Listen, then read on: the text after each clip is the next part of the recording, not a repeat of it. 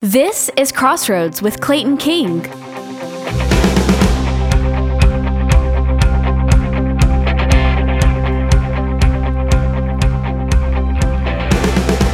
You're going to get to hear a message that was preached all summer long at our Crossroads summer camps in Anderson University. This summer, we had over 6,000 teenagers that attended, and believe it or not, we saw almost 1,500 teenagers put their faith in Jesus Christ. Our theme this summer was Believe. And in the Gospel of John, we see what it means to truly believe in Jesus. It's not just what you believe, it's how you believe that saves you. So listen to this message and rejoice in all the salvations we saw at Crossroads Summer Camp this summer. Hope you enjoyed this word.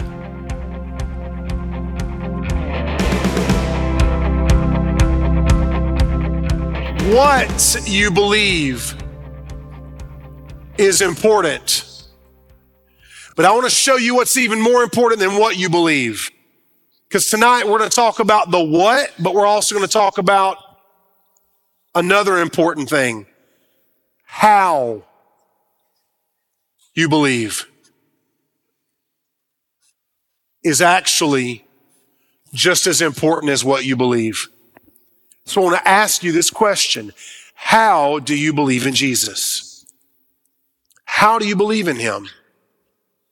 Most of us in this room, if the stats are true, statistically speaking, a majority of you, probably over 95% of you, believe in God. And if I ask you, do you believe in Jesus? You'd kind of have to be a little crazy to say, I don't believe Jesus ever existed. He's literally the most famous human that has ever lived.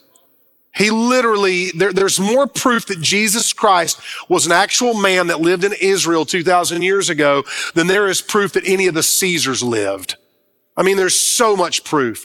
So I'm not asking you necessarily if you believe in Jesus. What I want to ask you tonight is, how do you believe in Jesus? Do you believe in Jesus like I believe that coffee makes you happy? Because I do believe that, but I wouldn't die over that. Like I believe that meat is good for you. I really do believe that, but it's really not essential to my life. And now, when I say I believe the Cowboys are going to win, well, of course, it's just a football team. And I say I believe that, but I don't believe those things in the same way I believe this. That I am accountable and responsible to my wife and my children for how I live as a man. That I'm accountable and responsible to my church for how I lead and pastor and shepherd my church. That I'm responsible and accountable to every one of you guys and ladies, to every one of you leaders, for how I live my life off the stage as well as what I preach when I'm on the stage. I believe that. I believe that in a different way. You see what I'm saying? How you believe matters as much, if not more, than what you believe. There are three ways you can believe in Jesus. There's actually more than that, but there are three in this scripture. Two of them are good, but only one of them is good enough to save you. I want to read this for you. It's John chapter 6, beginning in verse 25.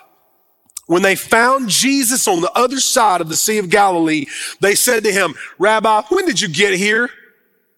Jesus answered, truly I tell you, you're looking for me, not because you saw the signs, but because you ate the loaves and were filled. Don't work for the food that perishes, but for the food that lasts for eternal life, which the Son of Man will give you, because God the Father has set his seal of approval on him. Jesus is talking about himself. Look at verse 28. What can we do to perform the works of God? They asked. Pay attention to Jesus' answer. Their question is pretty simple. How can we please God? And Jesus replied, this is the work of God, that you believe in the one he has sent. And there's the word. Jesus wanted them to believe in him. Jesus wants you to believe in him. Jesus wants you to come to him in faith. I don't care if you're depressed, if you suffer from anxiety. Jesus wants you to believe in him, because when you believe in Jesus, he saves you, he changes you, your life begins to turn around. Jesus said, you want to please God? Believe in the one he has sent. Look at verse 30. I cannot believe what they're about to say. What sign then are you going to do so that we may see it and believe in you? They asked. What are you going to perform? Wow. Can we pause right there and just acknowledge the absolute silly nature of this question? Jesus says, you want to please God, you got to believe in me. And they're like, well, we're not just going to believe in you for no reason. Do a miracle. And Jesus has got to be going, are you kidding me? I just walked across the top of water and I just fed 20,000 people with a kid's lunch. They are talking about a different kind of belief than Jesus is talking about. Now let's unpack it even more because it gets better. Verse 31, they said this, our ancestors, that's an important word. Our ancestors ate the manna in the wilderness, just as it is written, he gave them bread from heaven to eat. So they had a belief, but their belief was in their ancestors, their forefathers.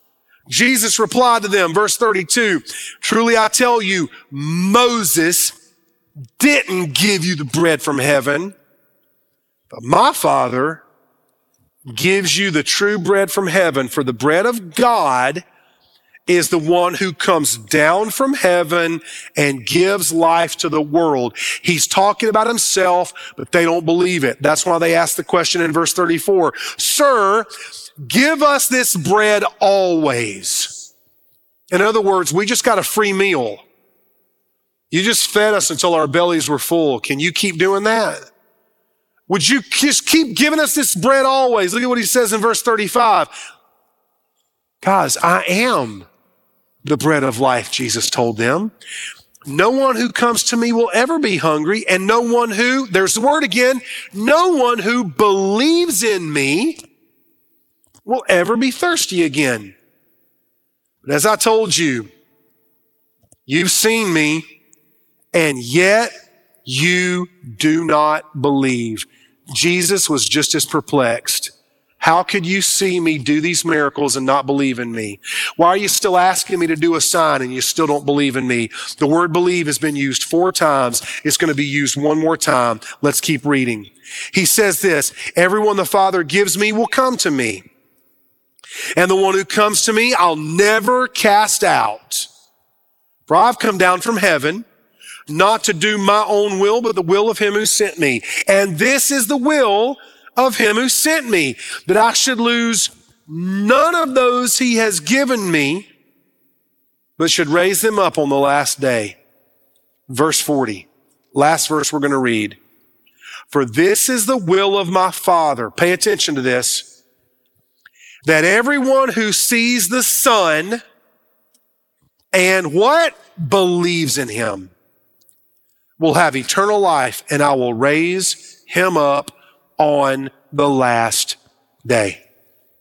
God the Father wants you to see Jesus and believe in Jesus. But how? How does he want you to believe in Jesus? The people there believed in Jesus. But how did these people believe in Jesus? Well, they believed in Jesus in 2 ways. And this is going to be true for some of you. This was true for me when I was 14 years old. And I believed in Jesus, but not enough to save me. They did believe in Jesus. And I'm going to show you the kind of belief that they had. Number 1, they believed in Jesus with inherited belief. This was a faith passed down from their ancestors. That's why they say it right there. Jesus says, you want to believe in me? Well, our ancestors ate manna in the desert. Moses, he called down manna from heaven. What are you going to do? Can you do something better than that? Their faith, their belief was not in Jesus. Their belief was in their dead ancestors. They had belief. It was inherited belief. Now, let me show you something. Inherited belief is good. It is. It's not bad. I've inherited a lot of things from my family, and they're good. You can inherit a spiritual heritage. My dad raised me in church. He was my Sunday school teacher when I was a kid. My dad taught me to love the Bible. I inherited that from him. I inherited my mom's love for good food and cooking. I inherited my mom's hospitality. I inherited that. I inherited a love for the scriptures, a love for prayer. I was raised in church. I inherited a spiritual heritage. But listen, I want to make sure you understand this. I did not inherit salvation from my parents. And neither did you. Nobody inherits salvation. Nobody. Not you, not me, nobody.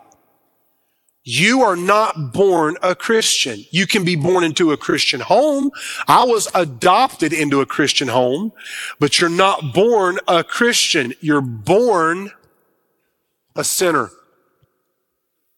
You're not born with problems. You're not born with issues. You're born with sin.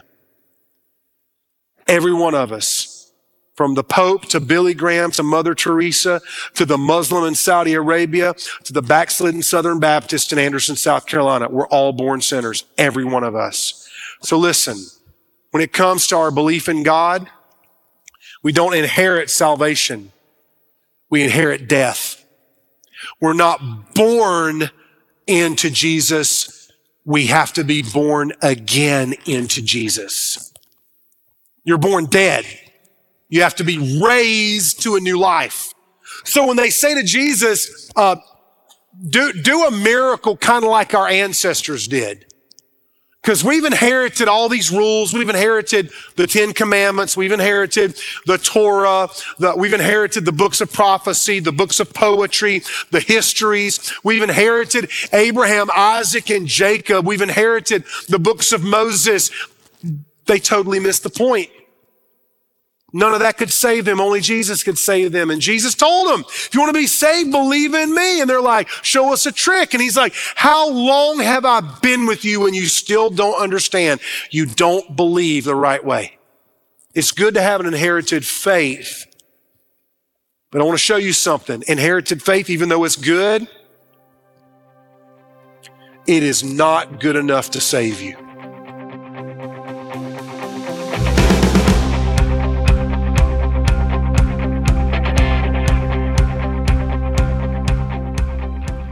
Hey, before I wrap up this message, I wanted to tell you about something really exciting that's happening right now at Crossroads. For over 20 years, we've prayed about and looked for a piece of property we could use for ministry training and retreat and refuge, and we found it. We've just purchased a beautiful home on a 2-acre peninsula on beautiful Lake Hartwell in South Carolina, and we're renovating it right now to make it available. We want to be able to use this as a pastoral and ministry leader retreat, as well as a place of refuge, as well as a place that you could rent for a weekend getaway, or even your team of staff from your organization, your church, or your business. We're doing all of this through the support of friends like you. So if you'd like to help us, you can go to claytonking.com/give and make a donation. But please pray for us that we'll be able to use the Crossroads Retreat to bless folks in the kingdom of God in the days to come.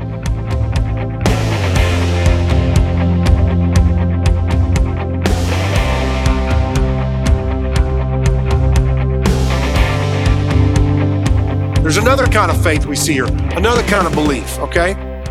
Now, this one I'm gonna go a little deep on you. I'm gonna help you understand this. Let's dig down to this.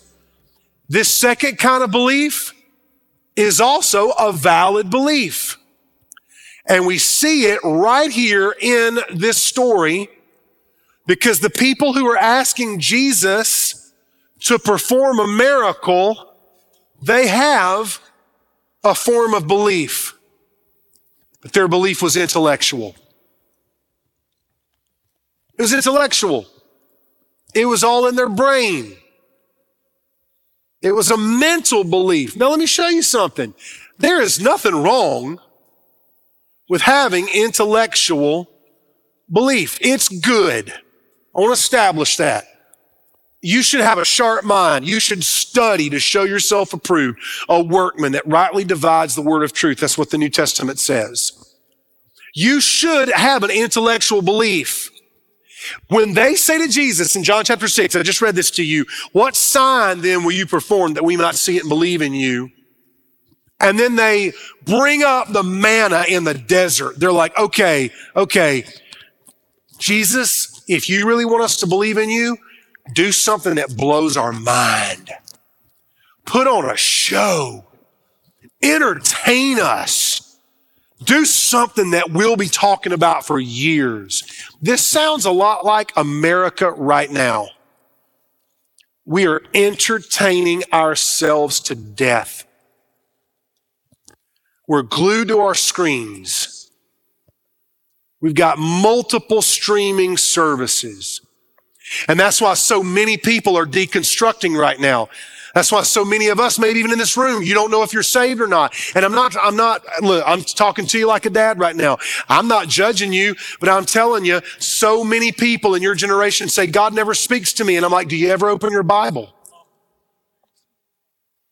Because if all you ever do is scroll for 3 or 4 hours a day and look at other people's content, it's no wonder you're depressed. It's no wonder we've got an epidemic of anxiety. It's no wonder, and we're so intellectually stimulated all the time. And so intellectually, a lot of you may think I'm a Christian because I believe in Jesus. Guess who else believes in Jesus? The devil. Satan believes in Jesus intellectually. Jesus had a brother named James, and he wrote the New Testament book called James. He was the first bishop of the church of Jerusalem. And in James 2:19, James literally says, and I quote, "You believe in God? Great. The demons also believe and tremble at his name." Intellectual belief. I intellectually believe in George Washington, our first president. Why do I believe in him? Because I've read about him in books and other people told me he was real. That's how some of you believe in Jesus. You've never experienced him, but you've read about him in a book and other people have told you you should believe in him. That's my George Washington belief. For some of y'all, that's your Jesus belief. I'm not criticizing you. I want your eyes to be opened. I want you to see that some of you believe in Jesus the same way you believe in Abraham Lincoln, Martin Luther King Jr., Michael Jordan, LeBron James, Taylor Swift. You believe in these people. You've never met them, never had a meal with them. You've watched them play ball. You've listened to their music. You've seen pictures of them. You know what that is? That's intellectual belief. It's good. But it is not good enough to save you, because if intellectual belief made you a Christian, Satan's a Christian. If intellectual belief made you a Christian, every demon that serves the devil is a Christian, because they believe in Jesus and they fear him and they hate him because he defeated them on the cross when he died there. When Jesus died on the cross and shed his blood was powerful enough to forgive everybody in this room and everybody on planet Earth of every sin they've ever committed. And the way that you get your sins forgiven, the way that the guilt is removed, the way that you find real identity, the way that you experience abundant life, the way that you have your heart lit on fire, the way that your life changes from being focused on you to focused on God is one word: belief. But it's got to be more than inherited belief. And it's got to be more than intellectual belief. There is one belief that's good enough. There is one belief that does save you. And it's the third kind of belief. Because remember, I'm asking you the question. It's not just what you believe. It is how you believe. And I'm going to show you the kind of belief that's good enough to save you. I didn't say it. Jesus did. The kind of belief that Jesus wants us to experience is intimate belief. A belief where you're close. A belief that's personal. Not a belief that your parents told you about and made you believe. Not a belief where you could figure out in your head how things all make sense. An intimate belief. That is the belief that saves you. And I want to show you the word in Greek. You may not care, but I think you will when you see this. The word that Jesus uses, the word that the Bible uses for believe, is this Greek word, and it's pretty awesome. And I want you to understand the meaning of the word pisteuo. It means to be persuaded.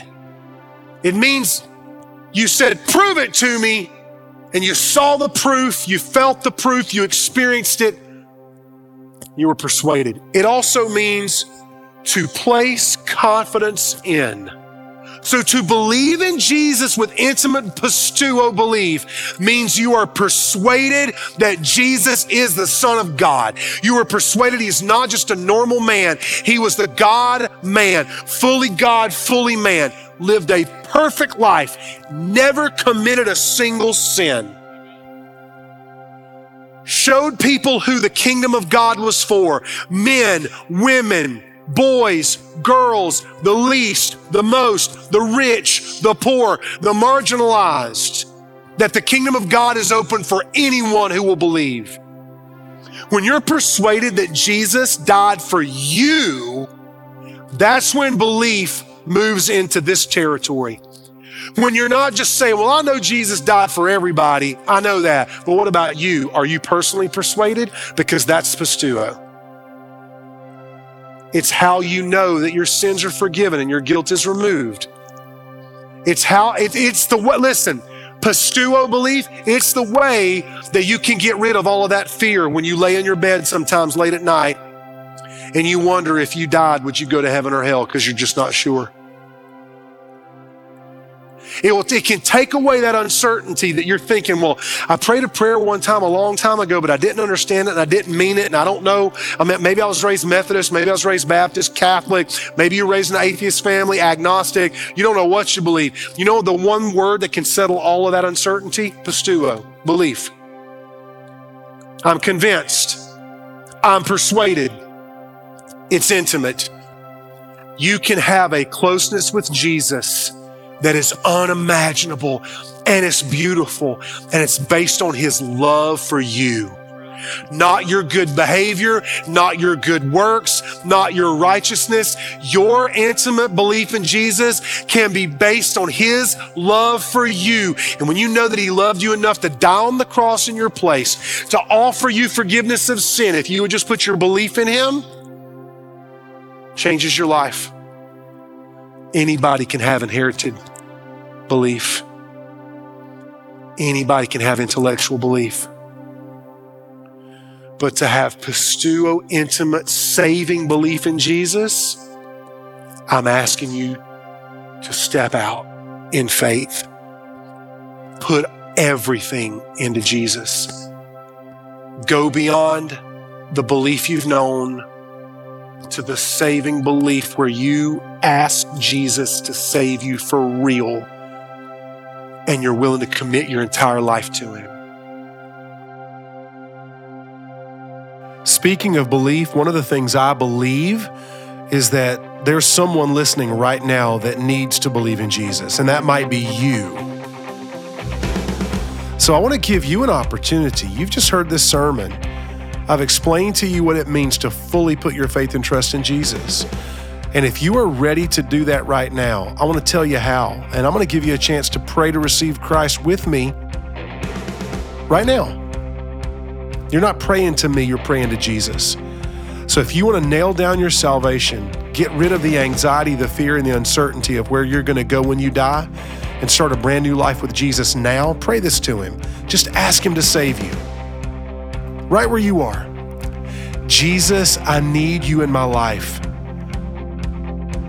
I repent of my sin. I believe you died for me. And I give you control. I'm yours now, Jesus. Fill me with your Holy Spirit and help me follow you. Hey, if you just gave your life to Jesus, let us know. Go to ClaytonKing.com. Send us an email so that we can pray for you and help you take your next steps as a new believer in Jesus.